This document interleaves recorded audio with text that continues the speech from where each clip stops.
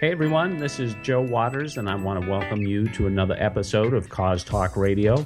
On the line with me today is my sworn foe, Megan Strand.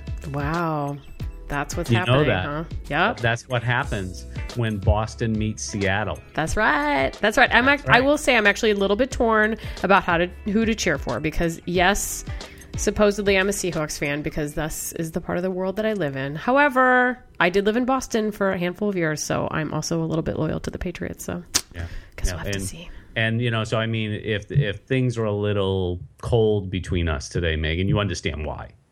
You just can't be my friend anymore. Yeah. If things seem deflated between us, okay. Now, you know what's good though is even though you and I have a tremendous rivalry going on here, right? We have someone on the line from a city that has absolutely nothing going on. Okay. And on the line, and actually our guest is probably the biggest thing in his city right now, from a sports perspective even. Okay. On the line with us now is Michael Hoffman, CEO of C3 Communications. Hey, Michael. Hi, Joe. Hi, Megan. Hello. Where did the Bears finish even this year? You know what? I don't even know. Did they finish? Joe, I'm from Baltimore. You should know. That's right. Yeah, we beat them the week before. Yes, I remember. That's right. I remember.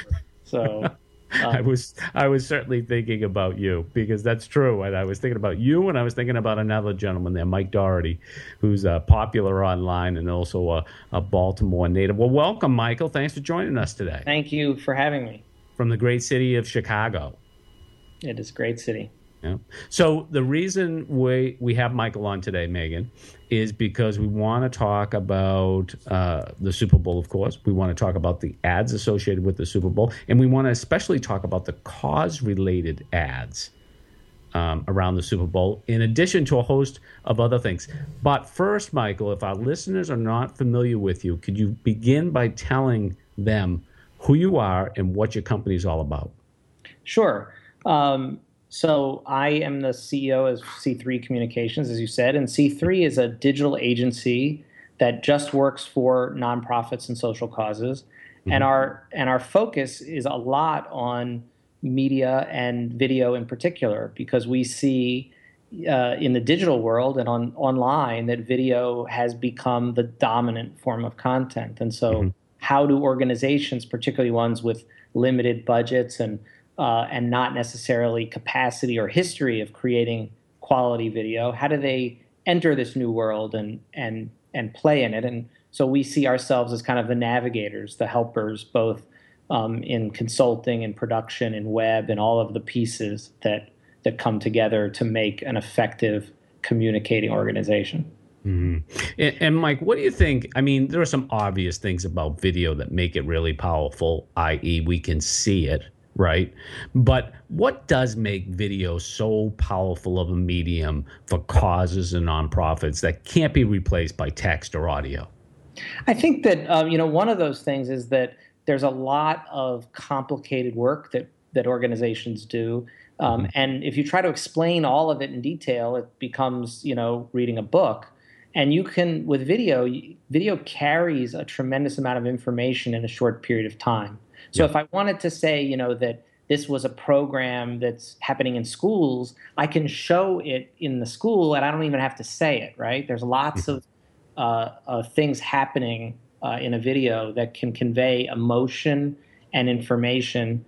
And I think particularly just to hone in on that emotion, that video is really good at delivering that emotion. And as much as we'd like to believe people make decisions about fundraising and donations and getting involved in organizations based on rational means, we know that people are emotional creatures, and so video becomes very important. Yeah, and what's interesting about that too, Michael and Megan, is I think as we look at the research, the scientific research on that, it seems like day to day they are finding more reasons than ever to focus on emotion as opposed to other types of appeals like logic and stuff like that. Emotion is just so powerful. Yeah, there's it seems like every day there is research that says that, focusing, for example, on an individual and their plight is much more powerful than statistics and things that might have more rational means to do with whether this makes sense to invest in or to donate to. But again, that's not how people make decisions. Well, and speaking of emotion, I think the Super Bowl, and particularly the ads on the Super Bowl, are filled with anticipation and then sometimes emotion if they're done well. But I think what we tend to see on Super Bowl advertising is sort of over the top advertising. So, Joe, you've done a really good job of tracking Super Bowl ads. What have we seen in the past from a cause perspective, and what do you think we're going to see this year?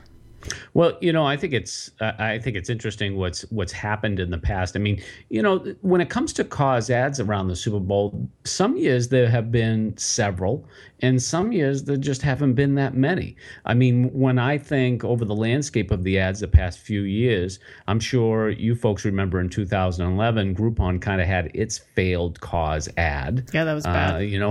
Which kind of, and I mean, it kind of fit the, and we'll put these ads too in our show notes so people could see them, is it was kind of over the top, right? In terms of being critical. I think the first one was on Tibet or something like that people took offense with.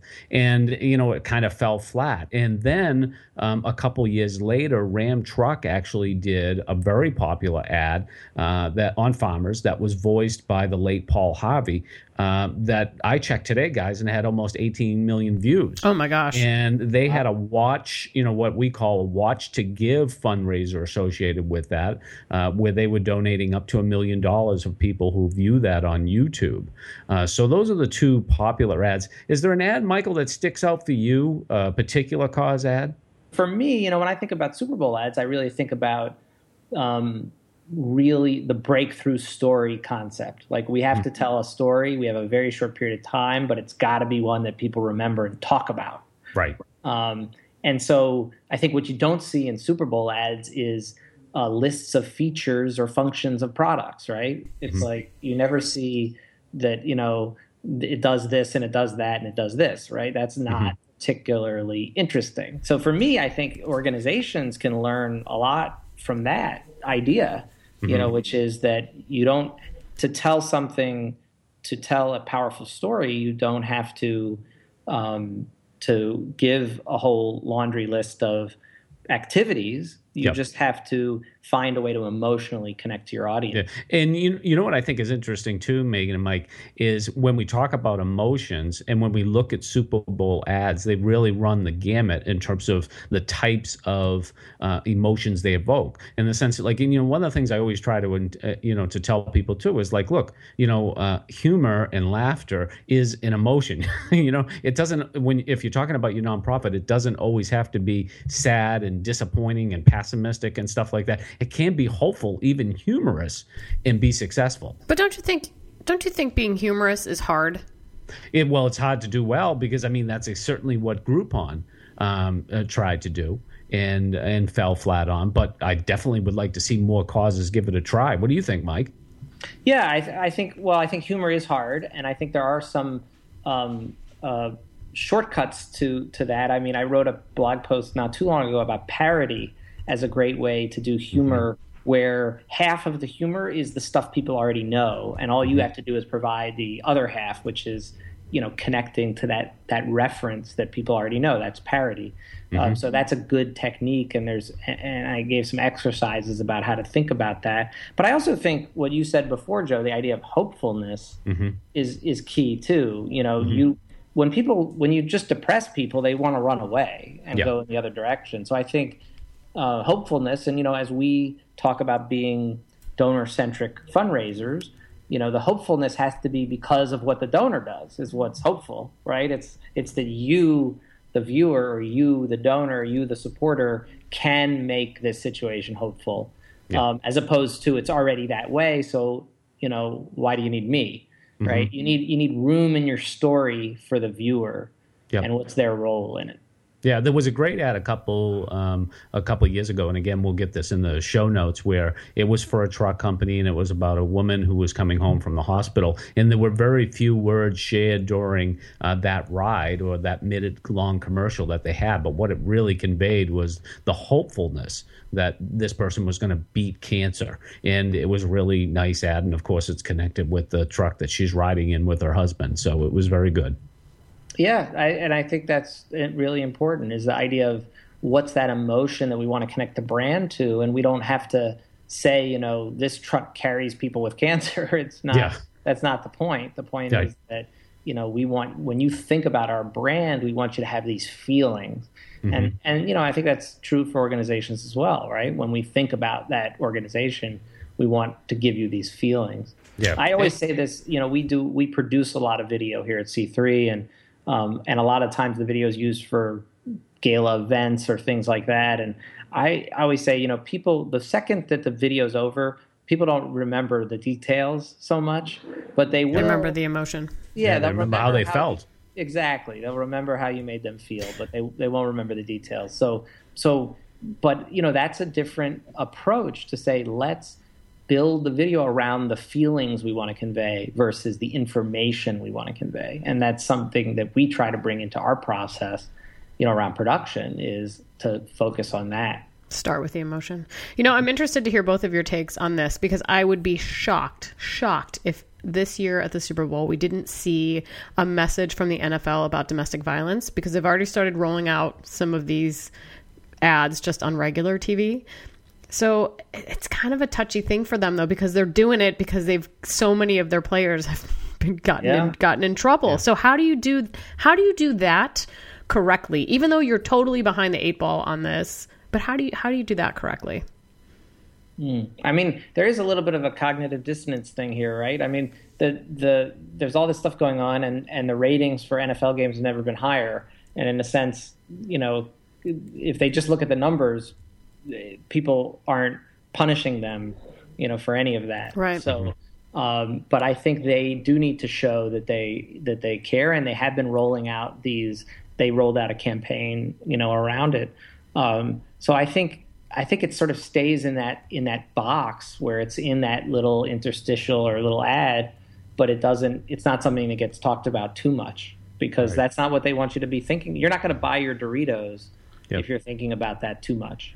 It seems like, too, like they might be a little bit smarter if they kind of worked with someone else to kind of pass that message along, and they still may do that. I know that they were working with the United Way on different campaigns and stuff like that, and, have someone else carry the water that isn't so directly connected with the NFL. I'd be surprised if the NFL has direct messaging on domestic abuse and they don't let someone else handle it for them. Oh, let's put some money on that. Yeah, I think the question is, until the NFL shows some real credibility there, probably the groups that work on it don't want to touch it. I mean, it's like the environmental group, working with Exxon or something. It's like no matter how much money they throw at you, there's a point where you just can't. Your own constituents will revolt if you get into bed with them. Yeah. Yeah. One of the things I think we can expect to see this year with the Super Bowl, and which we've seen many times in the past, is patriotic ads associated with the troops. I mean, there's a couple out there, from Budweiser. It's done it before. Budweiser did a campaign about a soldier coming home and the type of reception he got and stuff like that. And of course, that's a wonderful link for a company like Budweiser to make for its brand. Mm-hmm. Mm-hmm. Yeah, I always, sometimes have mixed feelings about some of that sometimes feels over the top and a little bit cynical to me. Like it's an easy thing to glom onto, but it doesn't necessarily feel like there's substance there. I think it depends on the brand. I think Budweiser did do a good job with it, but I agree with you, Michael. Veterans seems to be, the pink washing of our generation. There's so many more veterans organizations out there and so many more campaigns, and some of them are really credible, and some of them, you're right, it's so easy to just slap a flag on something and call it in support of veterans without, reporting on that impact piece and getting to that emotion piece like you were talking about. Mm-hmm. Yeah. I mean, I remember Jeep did a campaign, I think it was last year or the year before, where they had someone, being picked up at the airport and being taken home. And what they were using is using Jeep vehicles to take those people back to their homes. And I think it was in conjunction with the USO that they did the campaign. And I thought they were particularly well done. Yeah. I'm interested, Michael. So you talked a little bit about the easy thing to do for nonprofits that tends to be a mistake is to do laundry lists of what they're doing. What other things are you seeing organizations doing in their video that ends up being not very effective, or things that you try to steer people away from? Well, again, I think it's really talking more about programs than people is one way to say it. That your audience doesn't care about your brand. They don't care about your programs. They care about people. And so show them people. And so, it's the small story that has the big impact, not the big story. And the reason this is very similar, Megan, some of what organizations get into is very similar to what happens when they build a website. Because when you're building a website, you have one homepage, and every part of your organization wants a piece of that homepage. Right. And the same thing happens because a lot of organizations don't make a lot of videos. So when you're making that one high-quality video, everyone wants to be in it. A piece of it, right? So, and the truth is, the answer is that little story about one thing that doesn't tell the whole background of everything your organization does, but that's what's going to be the most effective. And I think, a lot of organizations, they have those stories inside the organization, but they're not sure how to tap into it. And I always say to them, I say, the frontline person, the social worker, the whoever it is who's on the front lines of your work, the story that you're looking for is the one that they go home and tell their husband or their wife or their kids about. You're not going to believe what I saw today or who I met today or what happened to me today. It's like those are the stories that have power. And in a way, that's all the video needs to do. It doesn't need to carry all the other messaging that organization has. That's so hard. And I think it is hard. And, but one of the things too, Michael, and I think you might be getting at this, and I wanted to know what you thought, was one of the predictions that I have for 2015 is that businesses especially will become much less nonprofit focused and much more cause focused. And I think that's what you're kind of getting at in terms of like really digging into these organizations and telling the stories of these organizations, but not just doing an ad saying we're supporting the United Way, but showing what they actually do. I totally agree with that. I think that and that has to do with the decline in the authoritative voice of anything in our society in a way, right? People learn information from their friends. They care about interesting stories. The brands, the media companies don't have as much power that they used to. So it's the same. So I would say to organizations that they need to follow the same trend, which is be more about the cause than about your brand. So tell me what it is you're doing. Tell me what it is you're working on. Tell me what it is you're achieving. Tell me how I can achieve something great in the world through you. You're the conduit or the mentor for my being a hero in the world. That's what is going to interest people. Yeah. And I always emphasize that with people too, Michael and Megan. It's like, you can't rely on your good name anymore.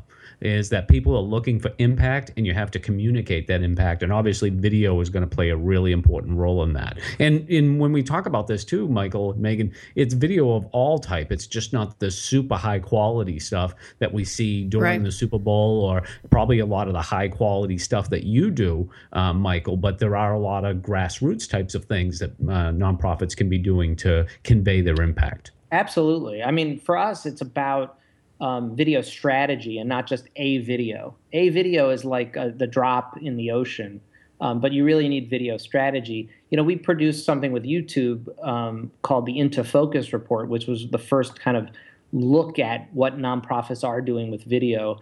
And in that report, I mean, we really saw that again, it's not about a single video, that the idea that this video is going to go viral and change everything for you is a myth. That doesn't happen. And in fact, even when there are videos that have big audiences, it doesn't necessarily change organizations in the way they would hope. So you have to figure out, how do we build capacity to have a video strategy across all of our content? We're seeing again in, Facebook, in the last few months changed the way they work so that video auto plays in the Facebook news feed. So all of a sudden, Facebook video is grown. In August, there were more Facebook video views than YouTube video views. Yeah. So all of a sudden, video becomes critical for your social strategy in a way that it wasn't before.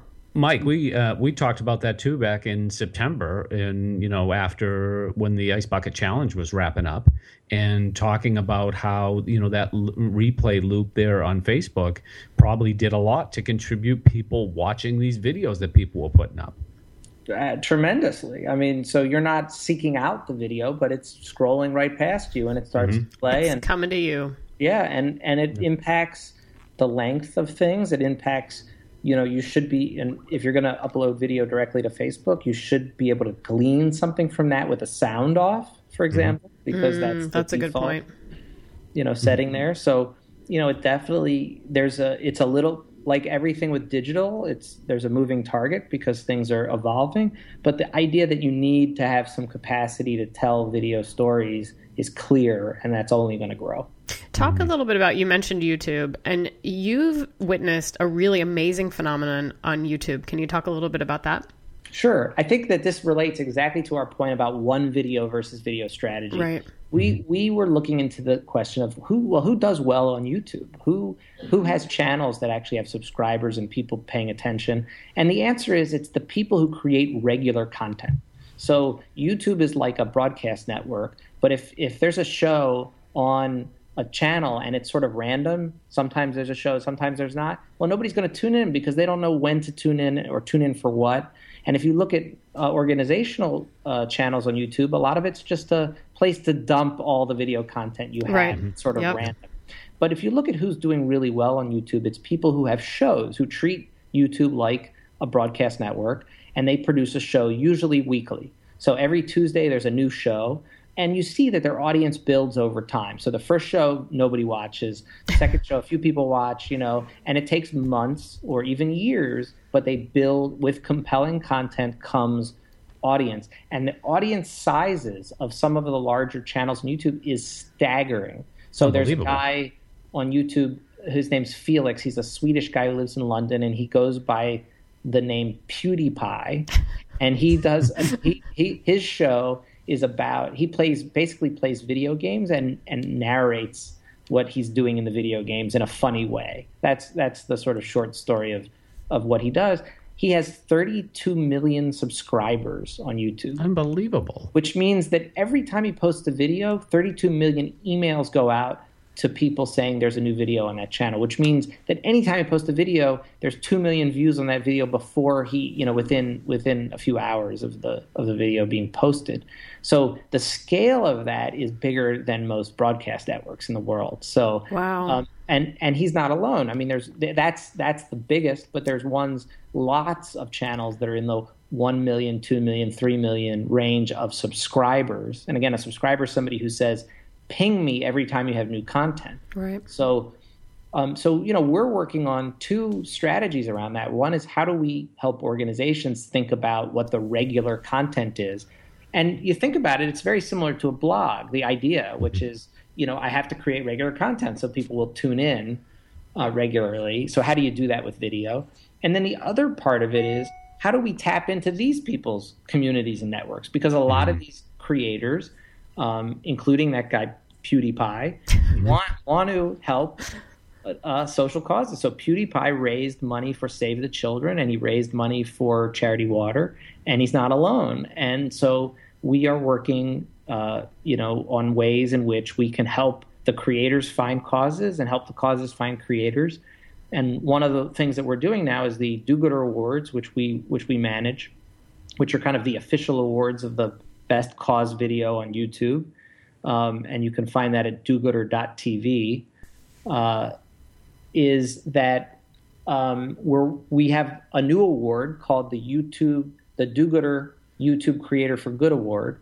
And it's to honor those people who have channels about cooking shows or about, makeup or about whatever it is that they do, but also care about social causes. So we want to hold those people up as great examples. We want to get more creators doing that, and we want to find ways in which nonprofits can connect with them.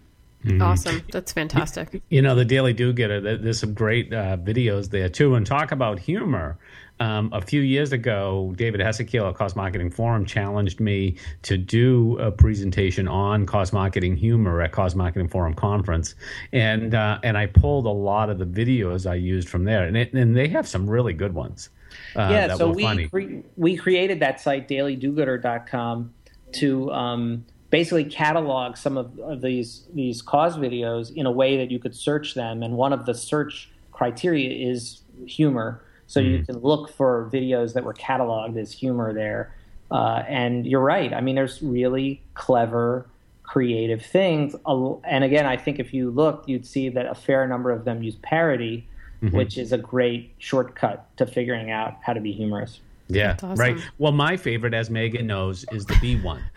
For Haagen-Dazs, you know what I mean? In the sense, like, where the bees dance and stuff like that. What is it? I mean, Drop it, DJ Honey? Yeah, drop it, DJ Honey. And I'll tell you, and after I get off the phone with you two, you're going to go watch it. I'm going to be listening to it for like the next half hour.